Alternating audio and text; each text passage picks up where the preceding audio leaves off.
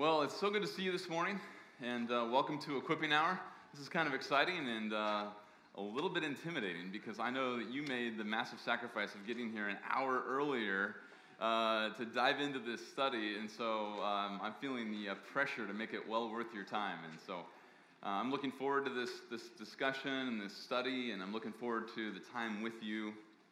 And I'll introduce that in just a moment, but let me just begin with a word of prayer. Let's just ask the Lord to bless the Equipping Hour and bless our time together as we talk about these things from God's Word. In your name, let's pray together. Bow with me. Father, thank you so much for your clear speech. Thank you that you have given us such clear utterance in your Word, a Word that we can trust, a Word that we can understand, truth that we can know, truth we can believe, truth we can obey. Thank you for the grace of your Spirit to quicken our hearts, to convict us when we don't, and to enliven our otherwise dead souls to respond with joy and submission, to receive your word and not just think about it, but to receive it and welcome it as your very word. And so as we think, Lord, about the constant threat that we face, that mankind has faced ever since the fall, of questioning your word and questioning its meaning, I do pray that as a result of our time in this equipping hour, or even over the next several weeks, I pray that it would accomplish greater confidence. I pray that everyone who considers these things would be benefited by a greater confidence in your ability to speak, as well as a greater confidence in our ability to understand what you mean by what you say. And if you answer that prayer, and we know you will, we know that's in line with your character, so we're praying this with confidence, knowing that you're going to answer it. And we know then that will be well worth our time in your word. In your name we pray. Amen. Well, I want to ask you a question this morning. I want to ask you if you think that God's word is clear.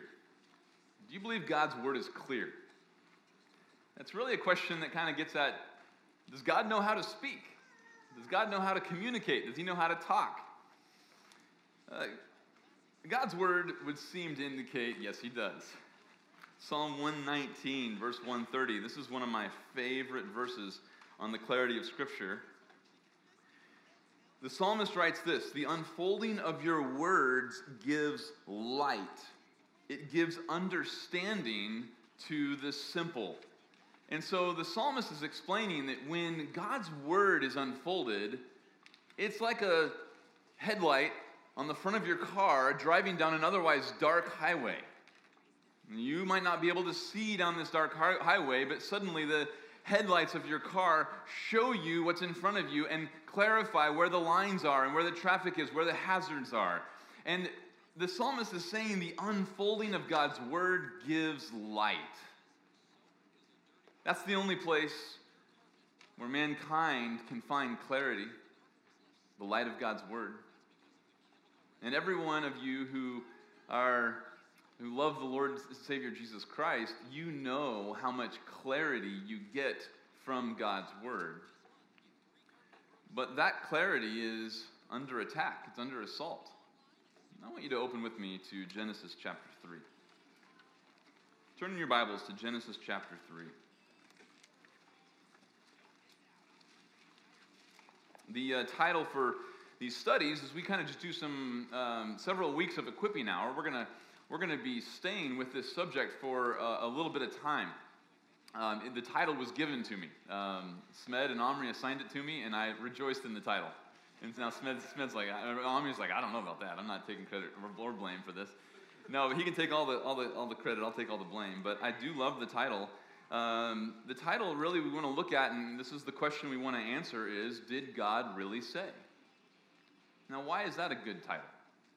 Because in the Bible, we find out that is probably the most satanic assault on God's ability to speak that we could ever imagine. Does God know how to speak? Genesis chapter 3, verse 1. Now the serpent was more crafty than any beast of the field which the Lord God had made. And he said to the woman, indeed, has God said, you shall not eat from any tree of the garden. The woman said to the serpent, from the fruit of the trees of the garden we may eat, but from the fruit of the tree which is in the middle of the garden, God has said, you shall not eat from it, or touch it, or you will die. The serpent said to the woman, you surely will not die, for God knows that in the day you eat from it, your eyes will be opened, and you will be like God, knowing good and evil. When the woman saw that the tree was good for food, and that it was a delight to the eyes, and that the tree was desirable to make one wise, she took from its fruit and ate, and she gave to her husband with her, and he ate. Then the eyes of both of them were opened, and they knew that they were naked, and they sewed fig leaves together, and they made themselves loin coverings. And then in verse 8, what ensues is the following encounter with God immediately after they bought the lie that Satan introduced to them about God's inability to speak. Did God really say? Now, why did I say this is Satan? We need to make a few observations here. So go back to verse 1. A few observations about this text. Well, one of the most funny observations about this text is the shock and awe that the serpent is talking. This isn't just any old snake. And what's maybe equally shocking and surprising is that Eve just responds to the snake like it's just appropriate that they're even having a conversation. But we do understand from the rest of Scripture, and even from the curse that immediately follows in chapter 3, this serpent is not just any old snake. This serpent is indeed Satan, whose influence is going to be in hostile opposition to all the influences of the seed that's going to come from Eve.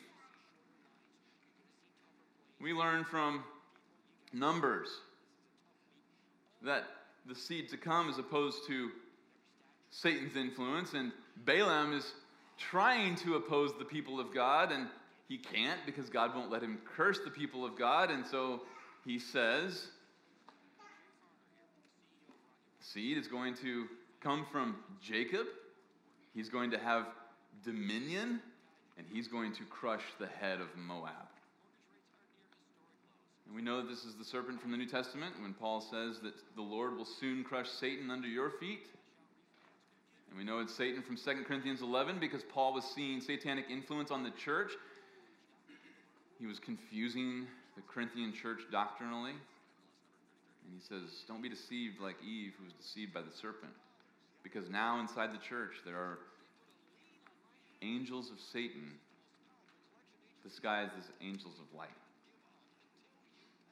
And we know it's Satan because John writes in the book of Revelation, both in chapter 12 and in chapter 20, that the serpent is the snake of old, Satan, the deceiver. And so here we are in chapter 3, and we notice that we've got this snake who is going to have profound influence on all who oppose the seed promise, and he is now speaking to Eve. But what's an observation that is often missed in chapter 3 is, interestingly enough, we've just kind of jumped out of a paratrooper plane and we've landed in a context where God has already spoken to Eve. In fact, this doesn't even really have to be Satan's tactic if he's not trying to deceive people who haven't already heard God's word.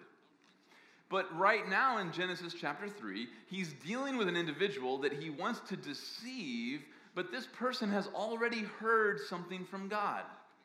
God has already spoken to Adam and Eve. He's already spoken to them, and he's told them about his will for them to conduct themselves in the garden. And so now he starts to cast question on what God has already said. So this question, did God really say, or as the NAS translates it, indeed has God said? That is a satanic question for people who have access to God's word. It's a satanic question for people who have a Bible translated into their own language, who have heard about the gospel of Jesus Christ. who have access to the written revelation of God in the Scripture. This is the satanic question. This is the most satanic question that we could possibly ask after receiving a knowledge of what God said. Satan's forked tongue introduces the greatest danger mankind has ever faced. It's not global warming, and it's not nuclear holocaust. It's not who's going to execute function over this nation for the next 4 years. The greatest danger mankind has ever faced is the pride of standing over God's word. Of asking this question, did God really say that? You know, I doubt that's really what God meant. Now, real quick, I want to just pause on Genesis 3 for a second, and I want to encourage you. There is a tone to this question it's not the tone that you ask when you're asking with a heart of faith and a heart of humility. When you come to a passage and you're kind of like scratching your head, you're saying, that's a challenging text. What does God mean when he says this? And when you go in your heart to the Lord and you say, Lord, what do you mean by what you're saying here? That is not satanic. That's a humility that says, Lord, I need understanding. The unfolding of your word brings light. I want to go to you and to your word to have more light and to have more clarity. That's appropriate. This is a different question. This is a question that looks at what God says, and from a position of indifference, a position of skepticism, a position of scrutiny, a hesitation that says, I don't know if I want to obey that. That's going to cost me too much. It comes up with a skeptical question, namely, did God really say that? Notice the question then turns into assertion. Once he starts to entice Eve, he wants to plant seeds of doubt about the character of God. He wants to plant seeds of doubt about either his language ability or his goodness in giving them these restrictions. And it is interesting that when you compare what God says in Genesis 2 with what Eve answers in chapter 3, verse 3, she does add. God did say you shall not eat of it, or you will surely die. But she adds, and don't even touch it. And at that point, Satan asserts, you shall not surely die. And so it starts in verse 2. Starts in verse 1, Satan asks the question. And then it becomes absolute denial and rejection of God's word in verse 4.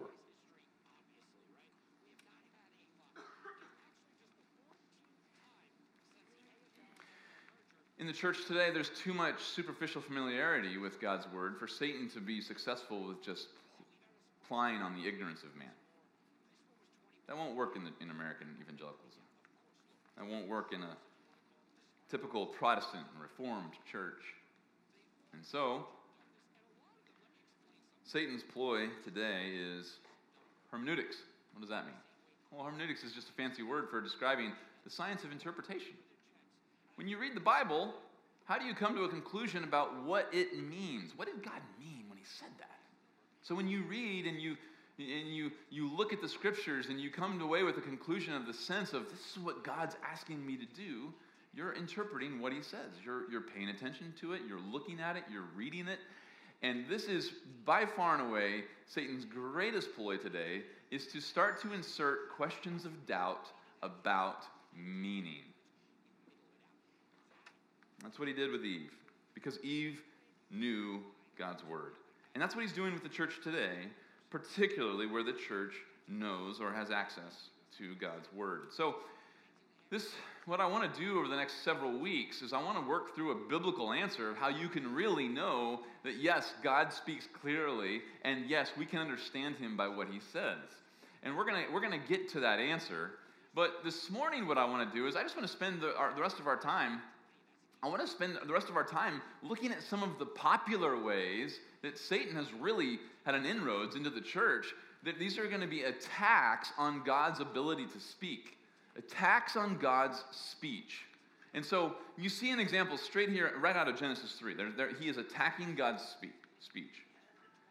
There's several ways that in our current day and age, God's ability to speak is really being attacked. And there's some plausible attacks that I quite often hear people not having an answer for, or even worse, I hear so-called Christian experts actually promoting these attacks and actually causing God's people to doubt God's ability to speak clearly. And so I kind of boiled it down to three. I mean, there's quite a few we could talk about, but I think these three cover the majority of types of attacks on God's word. So let me just give them to you one at a time, and I'll give you the attack, and then I'm going to give you kind of a quick example of how the Bible deals with these attacks. Number one, on your PowerPoint there behind me, you should be able to see the plausible attacks on God's speech. The first one is personal circumstance prevents a proper reading. You think, well, what does that mean? Who would ever say that? So let me play out for you an example. Let's say you're at work and say you've got a coworker who you've been sharing the gospel with. And you've been talking to this friend about the gospel, and you've been highlighting some particular passages that would explain, friend, what's going to happen to you when you die? And they come up with some crazy answer. Maybe you talk to them about Hebrews 9:27. It's appointed for men to die once, and after this to receive judgment. And then you start talking about how's it going to go when you stand before the Lord in judgment? Oh, I'm a pretty good person. And okay, then you quote James 2:10. You're guilty at one point. You're guilty of all. And you've got passages might be coming up, and you might be starting just praying, Lord, I pray that these verses would be a foundation for my coworker here to understand the gospel and to see their need for Christ. And you start this conversation, and let's say you get about a few months into that conversation, as I have, and a few months in, that person turns to you and just says, you keep saying this is what God says. It's not what God says. Well, sure it is. It's in the Bible. And they say, no. You're not just giving me the Bible. Don't you realize when you're trying to push your Christianity on me, all you're doing is you're saying you're reading the Bible, but then you're giving it to me, and it's interpreted by you. And you can't distance yourself from who you are. Don't you realize, Christian? You've got a personal background. You've got presuppositions. You've got traditions. You've got things that you hold dear. You've got ways of reading, things that you think are valuable, and that's just part of who you are, and you can't separate yourself from that. So you've never actually just said, you've never given me, this is what Bible says, this is what God says. It's always interpreted through your personal experience. Sounds like a devastating critique, doesn't it? Here's one example. I have a quote for you. One scholar said it this way: the naively realistic view of that stage, the reader simply reading the text, can itself be made to collapse. All I am really aware of in the presence of this text is my own sense data. Perhaps you've had that conversation where somebody says to you, well, you grew up in the church and that's what you've always believed. Or you interpret the Bible this way because that's what your church, you go to Grace Bible Church at Tempe? They teach you how to read the Bible that way, don't they? You've just been given a way of reading the Bible that's just part of your context. You see how satanic that assault really is? But you also see how healthy that question really is, because the question does become, am I just reading the Bible in the wrong way? Or am I reading the Bible the way God would have me read the Bible? And so that's really where the question comes, is am I reading the Bible the way God would have me read the Bible? So what do you say? At that point, you're at the water cooler. This coworker, 3 months into this conversation, and they say to you, yeah, you keep telling me all this Bible stuff, and you keep saying God says, but you've never, all you're really doing is giving me your interpretation of what God says. Oh, man, the Bible doesn't have an answer. What do you say to that? No, the Bible does have an answer. The Bible has a lot of answers. Let me just give you one. That's all we have time for this morning. Look at Matthew chapter 19. There's so many places we could go, and the reason why is because over and over and over again, the scriptures presuppose that the Bible itself is clear enough to overcome my own subjective experience. So just as you're turning to Matthew 19, let me give you my own subjective experience. I'm a middle-aged, white, male, grew up in Kansas, I'm a redneck, and you even know my dad. So, you have two generations of all my personal tradition, my own personal situatedness that gets read into the scripture every time I read the scripture. Is that bound to prevent me from hearing God? See, that's what the world presupposes. The world believes that you can't get past yourself and actually hear God speak. The Bible does not share that conviction. The Bible doesn't have that conviction. The Bible actually destroys that as error. That's a lie. The fact that God would speak and it cannot overcome my own personal situation is a lie against God's ability to speak. Here's just one example. Matthew 19. Jesus is in the middle of a debate. He's being assaulted and he's being tested and interrogated. And this is one of the about 10 times where Jesus is recorded as saying, "Have you not read? Have you not read?" But I want to give you a little bit of the context here. This is a chapter about divorce. Divorce has a long and storied history of debate. In Jesus' day and age, there was an oral tradition that was going back and forth of argument between some of the formidable rabbis about how to interpret Deuteronomy 24, one of the notable passages about divorce given to the Jews by Moses. In Jesus' day and age, there wasn't a written record of this debate. It was oral tradition at this point. About 200 years after Jesus, it was written down in the Mishnah. Let me read to you a passage from the Mishnah. In case you haven't done your devotions recently in tractate named Gittim, I'll read it for you, just in case this isn't where you weren't this morning, if you haven't read this before. In Gittim chapter 9, verse 10, it says, "The house of Shammai say, a man should divorce his wife only because he has found grounds for it in unchastity, since it is said, because he has found in her indecency in anything, Deuteronomy 24:1. And the house of Hillel say, even if she spoiled his dish, since it is said, because he has found indecency in anything in her. Rabbi Akiva says, even if he found someone else prettier than she, since it is said, and it shall be if she finds no favor in his eyes, Deuteronomy 24, verse 1. Now this is most interesting. Hillel and Shammai would have predated, they were contemporaries of Jesus, both would have died before the record of the account in Matthew 19, but they would have overlapped in Jesus' life and then died during Jesus' lifetime. Rabbi Akiva came later. But it's interesting, you've got the conservative side, Shammai, saying that really it's only for unchastity, and then you've got the more liberal side of Hillel saying, man, even if she fouls up dinner, she makes a dish that he doesn't like. Oh, I can't. You made that horrible dish that your mom always made? This marriage is over. Okay, that's the interpretation there for Hillel. Says, check, indecency. And then Rabbi Akiva comes along and says, oh, well, it's talking about finding indecency in her, so you find somebody else prettier. And then, voila, you have grounds for divorce based upon Deuteronomy 24:1. All three interpretations are being pinned on one passage, Deuteronomy 24:1. To make matters worse, this is being brought to Jesus as a test. Chapter 19, verse 1.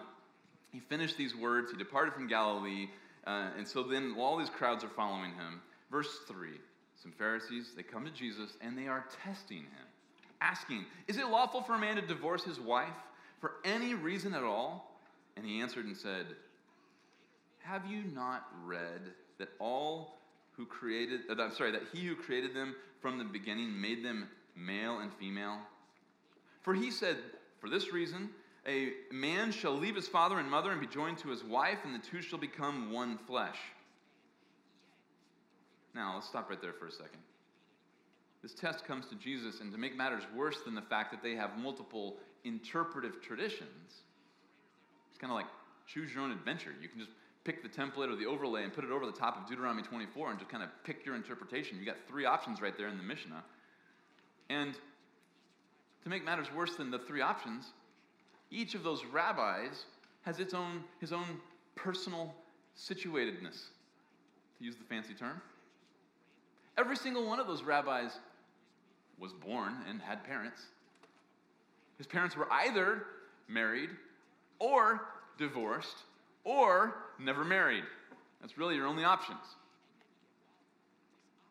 And so they've been trained in the school of interpretation. They would have access to multiple interpretations. They have their own personal situation, and they have something to lose if they say the wrong thing or come to the wrong conclusions as a leader in the nation of Israel. I mean, talk about personal circumstance. All of that has bearing on this discussion. And what does Jesus do? Throw up his hands and say, "Too much is against us. We can never find out what God meant."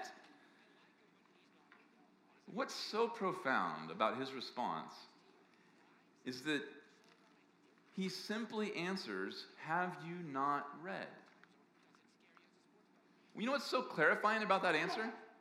Jesus is operating on the principle that the simple and straightforward reading of God's word is clear enough and powerful enough to overcome personal hostility, personal indifference, or preconceived notions that are wrong about the scriptures. Jesus' presupposition is a simple reading of Genesis 1 and Genesis 2 gives you enough clarity to understand Deuteronomy 24 to transcend your own history, your own family, your own school of interpretation, and your own bad misreading of the scriptures. Wow. Jesus is revealing a very high view of his Father's ability to speak. Brothers and sisters, I never get tired of bragging in my God's ability to speak. He knows how to speak, and he speaks clearly. And I love it so. That's Jesus' presupposition. And today, you keep hearing people say, "Oh no, you can't escape who you are. You can't escape who you are. That's why we got to pool our differing backgrounds so that hopefully we can arrive at objectivity." Well, your limited perspective and my limited perspective and all of our sins and baggage and traditions and upbringing, you put all that mess together and that's going to make it better? No, instead, the scriptures have a power and a clarity that are able to overcome our presuppositions. And so this first critique, it happens all the time. And you probably heard the term postmodernism. That's the idea of where we're at after the Enlightenment. You know, we've outgrown the idea that you can be scientific and rational, and we've outgrown the idea that our emotions are infallible. So we're left with existentialism. All you can ever know is kind of your own experience. So you can know what you experience with the word, but you can never know what God objectively says. That's probably the most common argument, some form of that or another. And it might be as simple as, one guy told me while I was in college and I was living and doing an internship at a church plant in a Mormon town in Utah, and we were bolting together this big, massive water slide at this water park. And we're on this man lift together, and he's sitting there. We're caulking and bolting this water slide. And he just said, "John, all you're telling me is your own interpretation. That's all you're telling me." Very straightforward, very simple response. And that and every other form of this attack are answered by the scriptures. That could be true, my friend. I could be imposing my personal circumstance on the Scriptures. But if I'm doing that, they're powerful enough and they're clear enough for you to show me where I'm getting the Scriptures wrong. So let's open up the Scriptures and let's see where I'm wrong. That's the biblical answer. Now, let's look at another plausible attack. Number two, differing interpretations disprove the Scripture's clarity.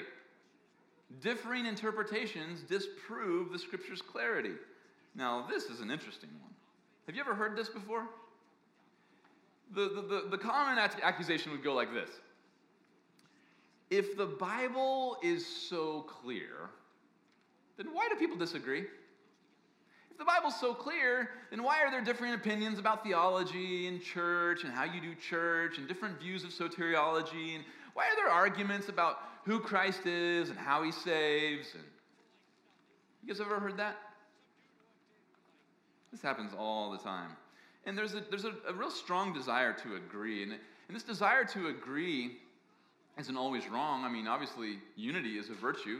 Every true Christian has true unity with Christ and with their fellow man who also have unity with God. That's called vertical fellowship and horizontal fellowship. And so not all desires for unity are wrong, but there's a real temptation here to create unity by saying we need to have the same answers.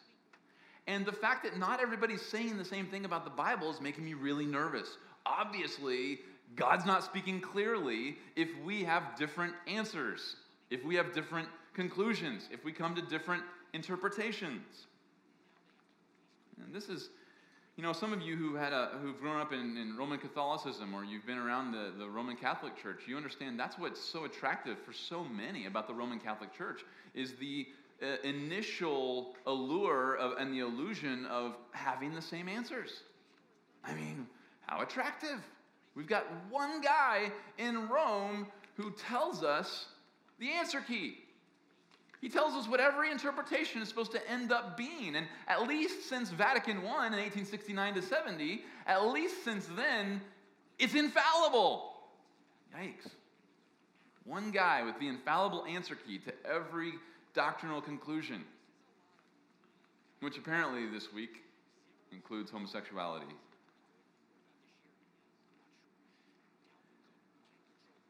Some have tried to avoid the abuse of allowing one person to hold all interpretive authority, and so they kind of spread it out and share the wealth, share the liability, and that's supposed to protect from the abuse of one man holding that much power.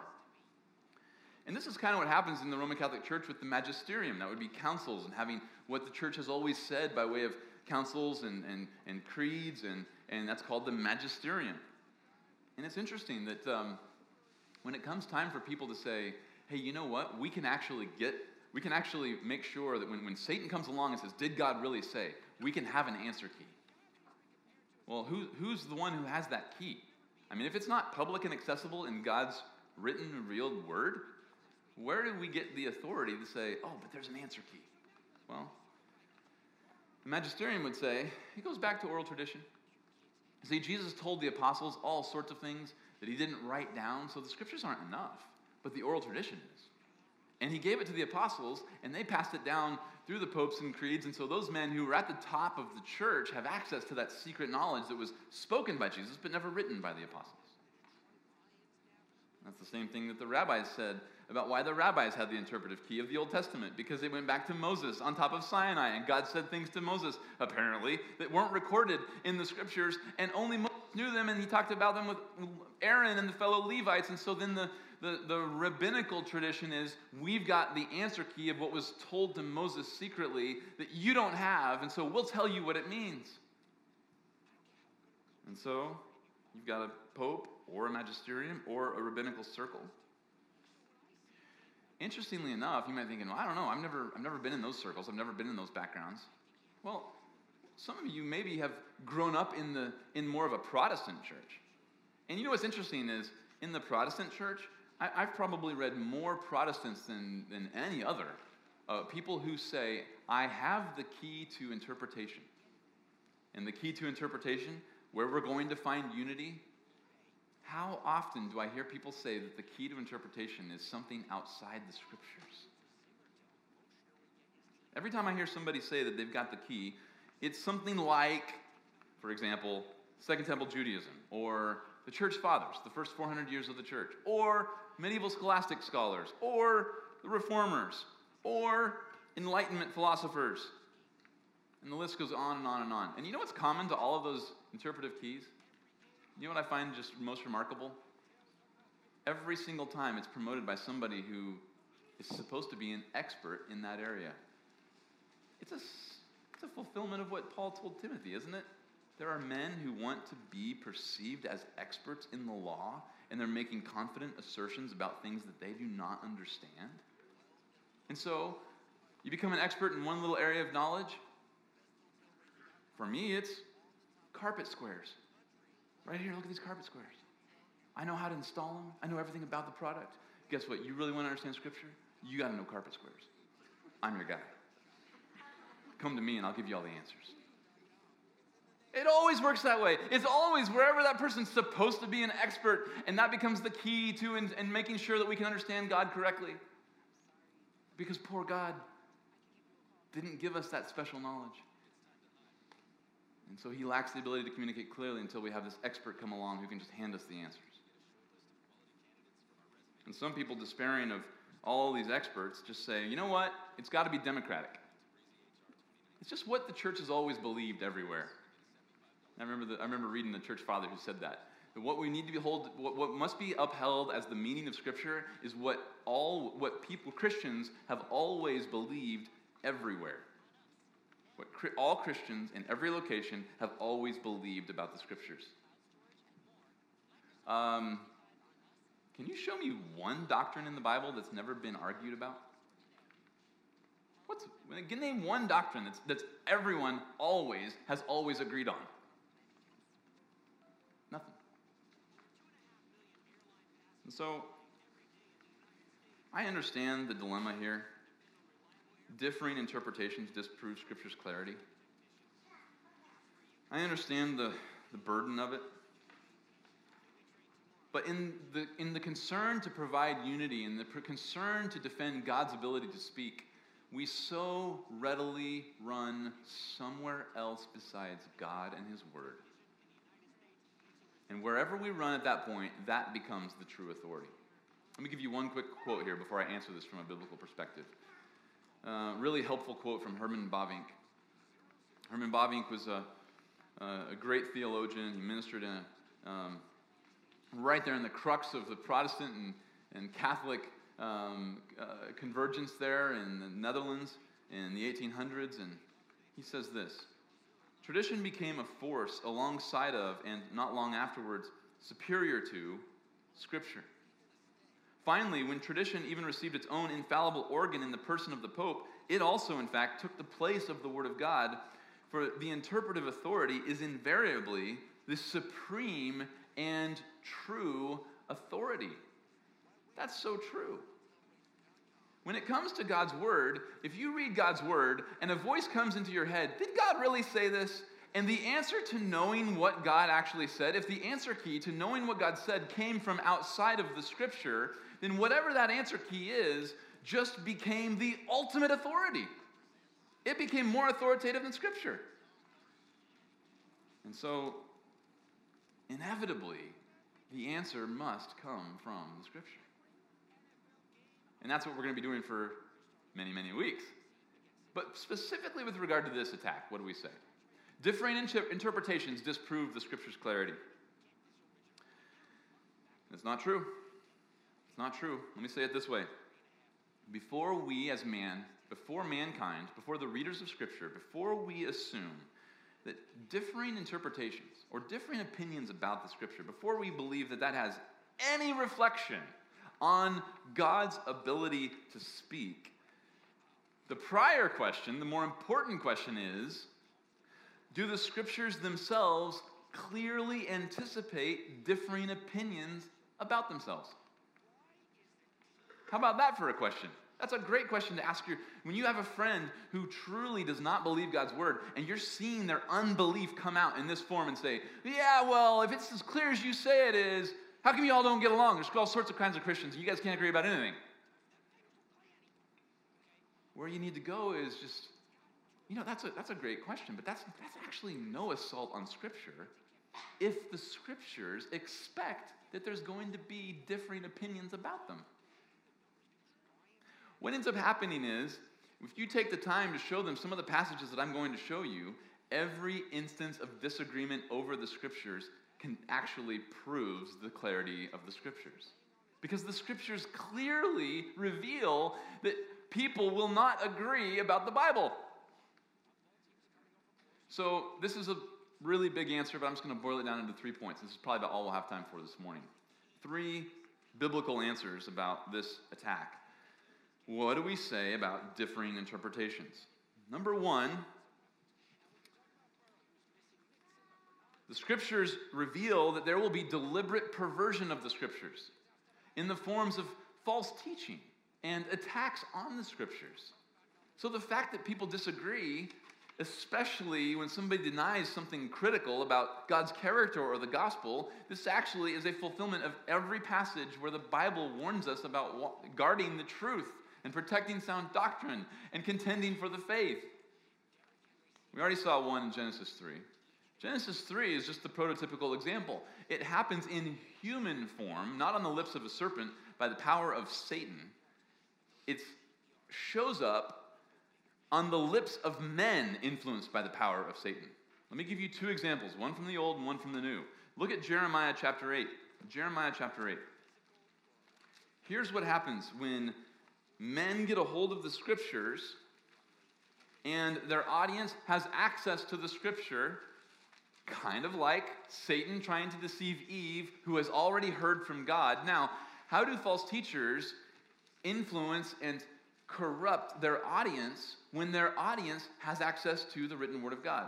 Here's how they do it. They do it like this. Jeremiah chapter 8, verse 8. God is speaking. He's rebuking the leaders of Israel, and he's saying to them, "How can you say, 'We are wise, and the law of the Lord is with us'?" So he's quoting the false teachers, the prophets and the priests of Israel who are misleading the nation. They are actually saying, "Hey everybody, Israel, listen up. We are wise, and the law of the Lord is with us." So now I'm picturing the priest. Now it wouldn't have been a book with a spine, it would have been a scroll. But imagine them with their scroll, and the people know the content of that scroll, and so they are now bragging, saying, "We have wisdom, and we have the law of God." But behold, God says, watch out. That's a command to look out, be on your guard. But behold, the lying pen of the scribes has made it into a lie. Wow. Okay, that's fascinating. So now, maybe it's helpful to picture this. As I've often done, I picture this verse and I picture, maybe a late night TV preacher, who's just waxing eloquent about to ask you for money. And there's maybe even a Bible verse on the screen. And that's the equivalent of saying, "I'm wise, I have God's word." And so when they have God's word and the audience has God's word, at that point, you can't change the wording. It would be too obvious. You have to change the meaning. What do they do in 8b? The lying pen of the scribes has made it into a lie. The human words speak louder than the divine words, and the wrong meanings are ascribed to what God actually said, so that the actual words God said are giving a meaning he never intended. That is a lie. That's a lie. Verse 9. The wise men are put to shame. They are dismayed and caught.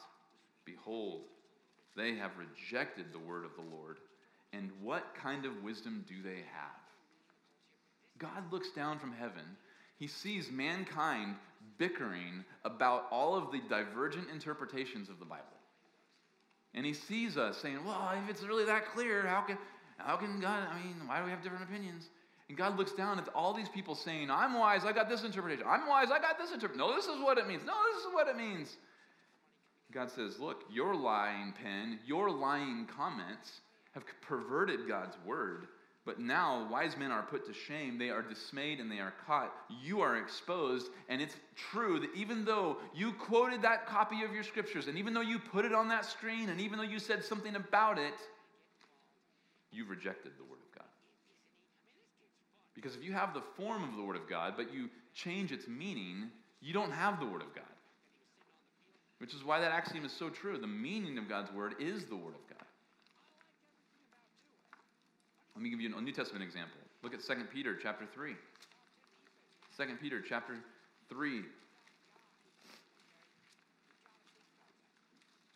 We'll start in verse 16. 2 Peter 3:16. And it says, as also in all his letters, his being Paul from the previous verse, from verse 15.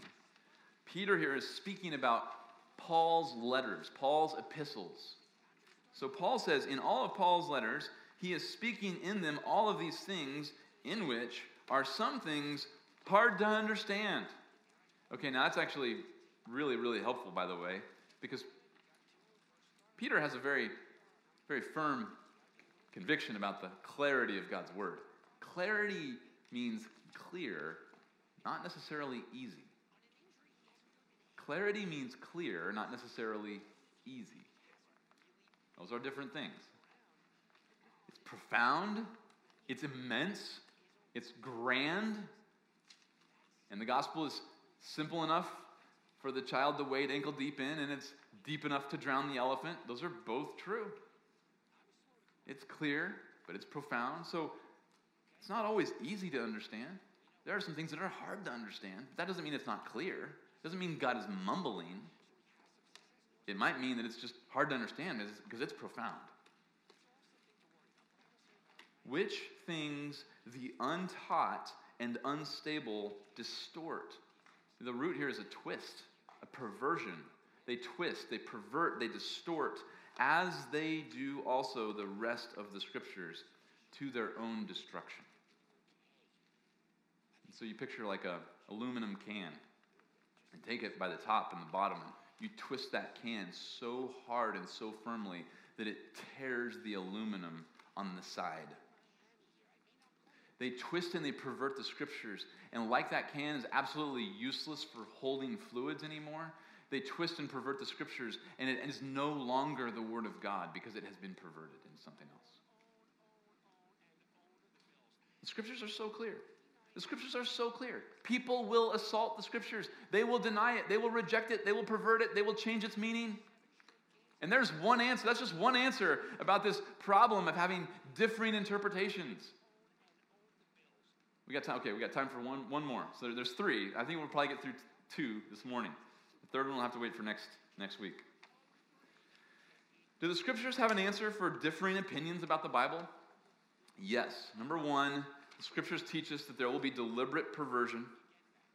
Number two, this is where numbers 2 and 3 start talking about differences among Christians. What about differences among Christians? This becomes a little bit more tricky because obviously the fact that the Bible has enemies, it's clear they're going to have a different interpretation. What about among Christians? Well, number 2, the scriptures also say your ability to interpret the Bible is hindered by your carnality, by sin. Sin affects your ability to interpret.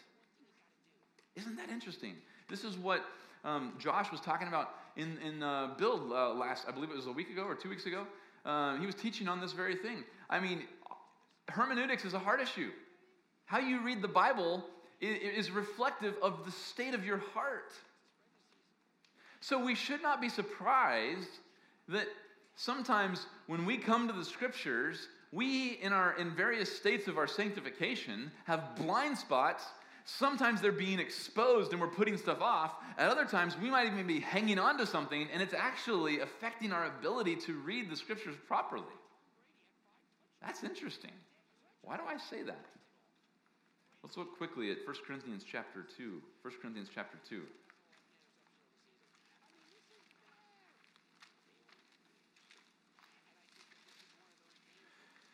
Paul's writing here to Corinthian church, and he's telling them about why he's communicating in the way he's communicating. And he's saying that it's not as though God gave me a message that needs a man-made delivery mechanism. Instead, Paul's saying, God gave me the message and the delivery system. He gave me the content of my message and the delivery. He gave me the wisdom and the word, both of them. He has been made rich in Christ, chapter 1, verse 5 says, for both wisdom and word. He has everything he needs for content and speech in Christ. And the Corinthians are saying, no, Paul, you need some Greco-Roman rhetoric. That'll really make the gospel effective.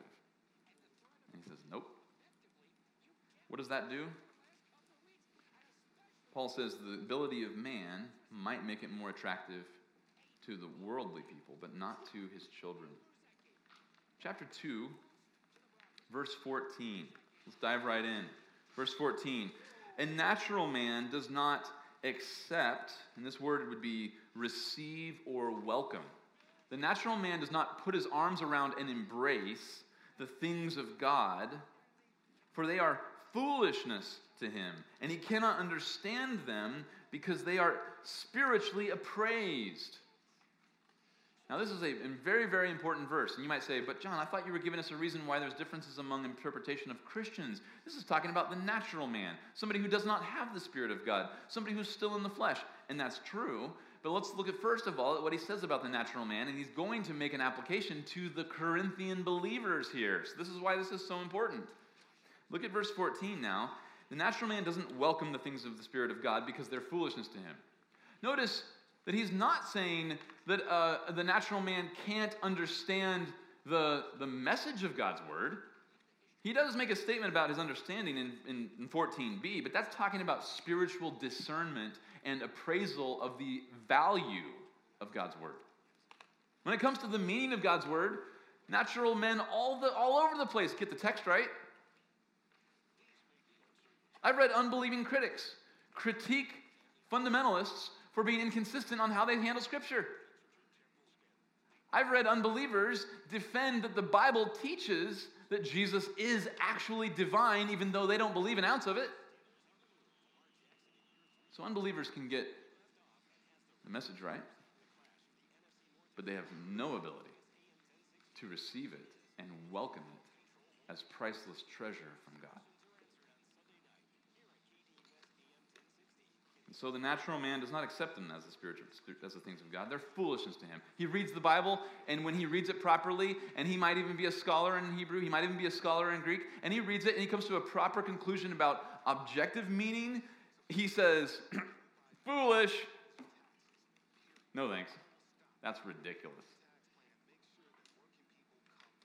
And then he says in verse 14b, and he cannot understand them because they are spiritually appraised. Here he's talking about the spiritual wealth and the richness of what's being revealed, and he discerns what the meaning is and says, valueless, I reject it. He does not understand he's rejecting gold. Natural man has no ability to receive the word of God properly.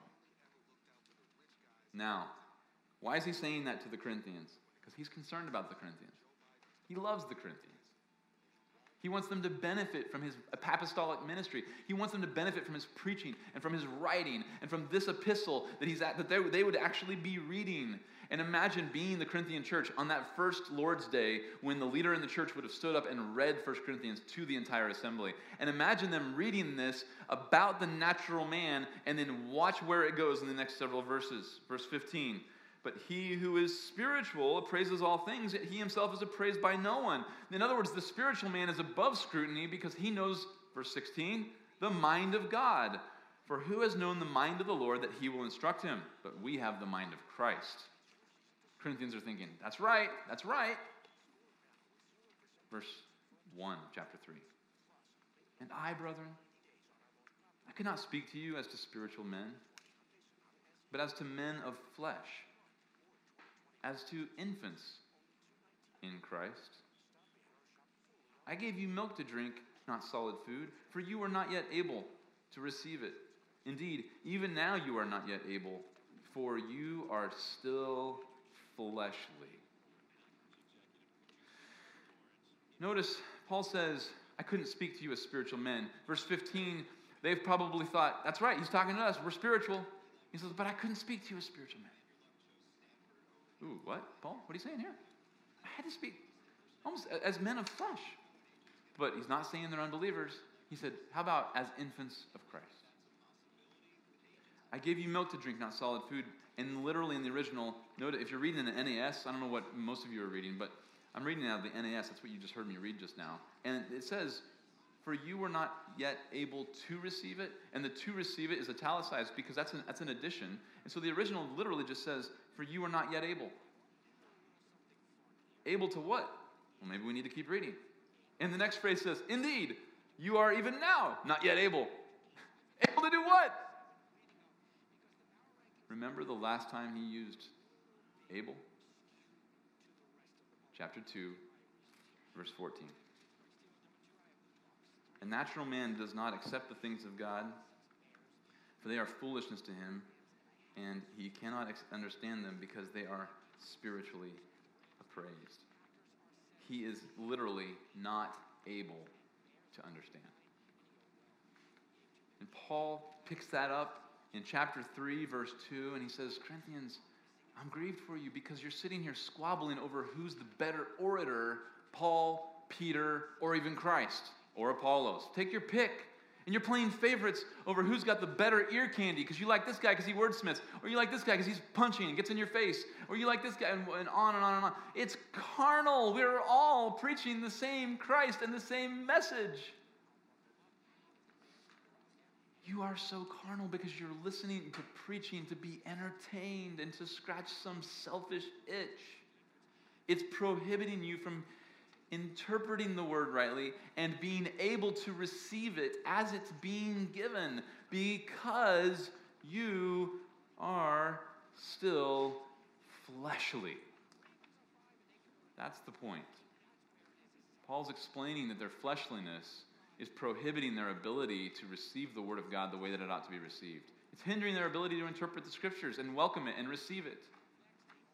I mean, this is true. What's true categorically for the unbeliever, he rejects the light because his deeds are darkness. He's not about to come light. It's a roach effect. When you flip on the light and the roach is in the closet, it runs because the light got turned on. And when I am in the darkness doing deeds of the darkness, the light of the gospel is so brilliant, I am going to run every time. Categorically, that's true of the unbeliever.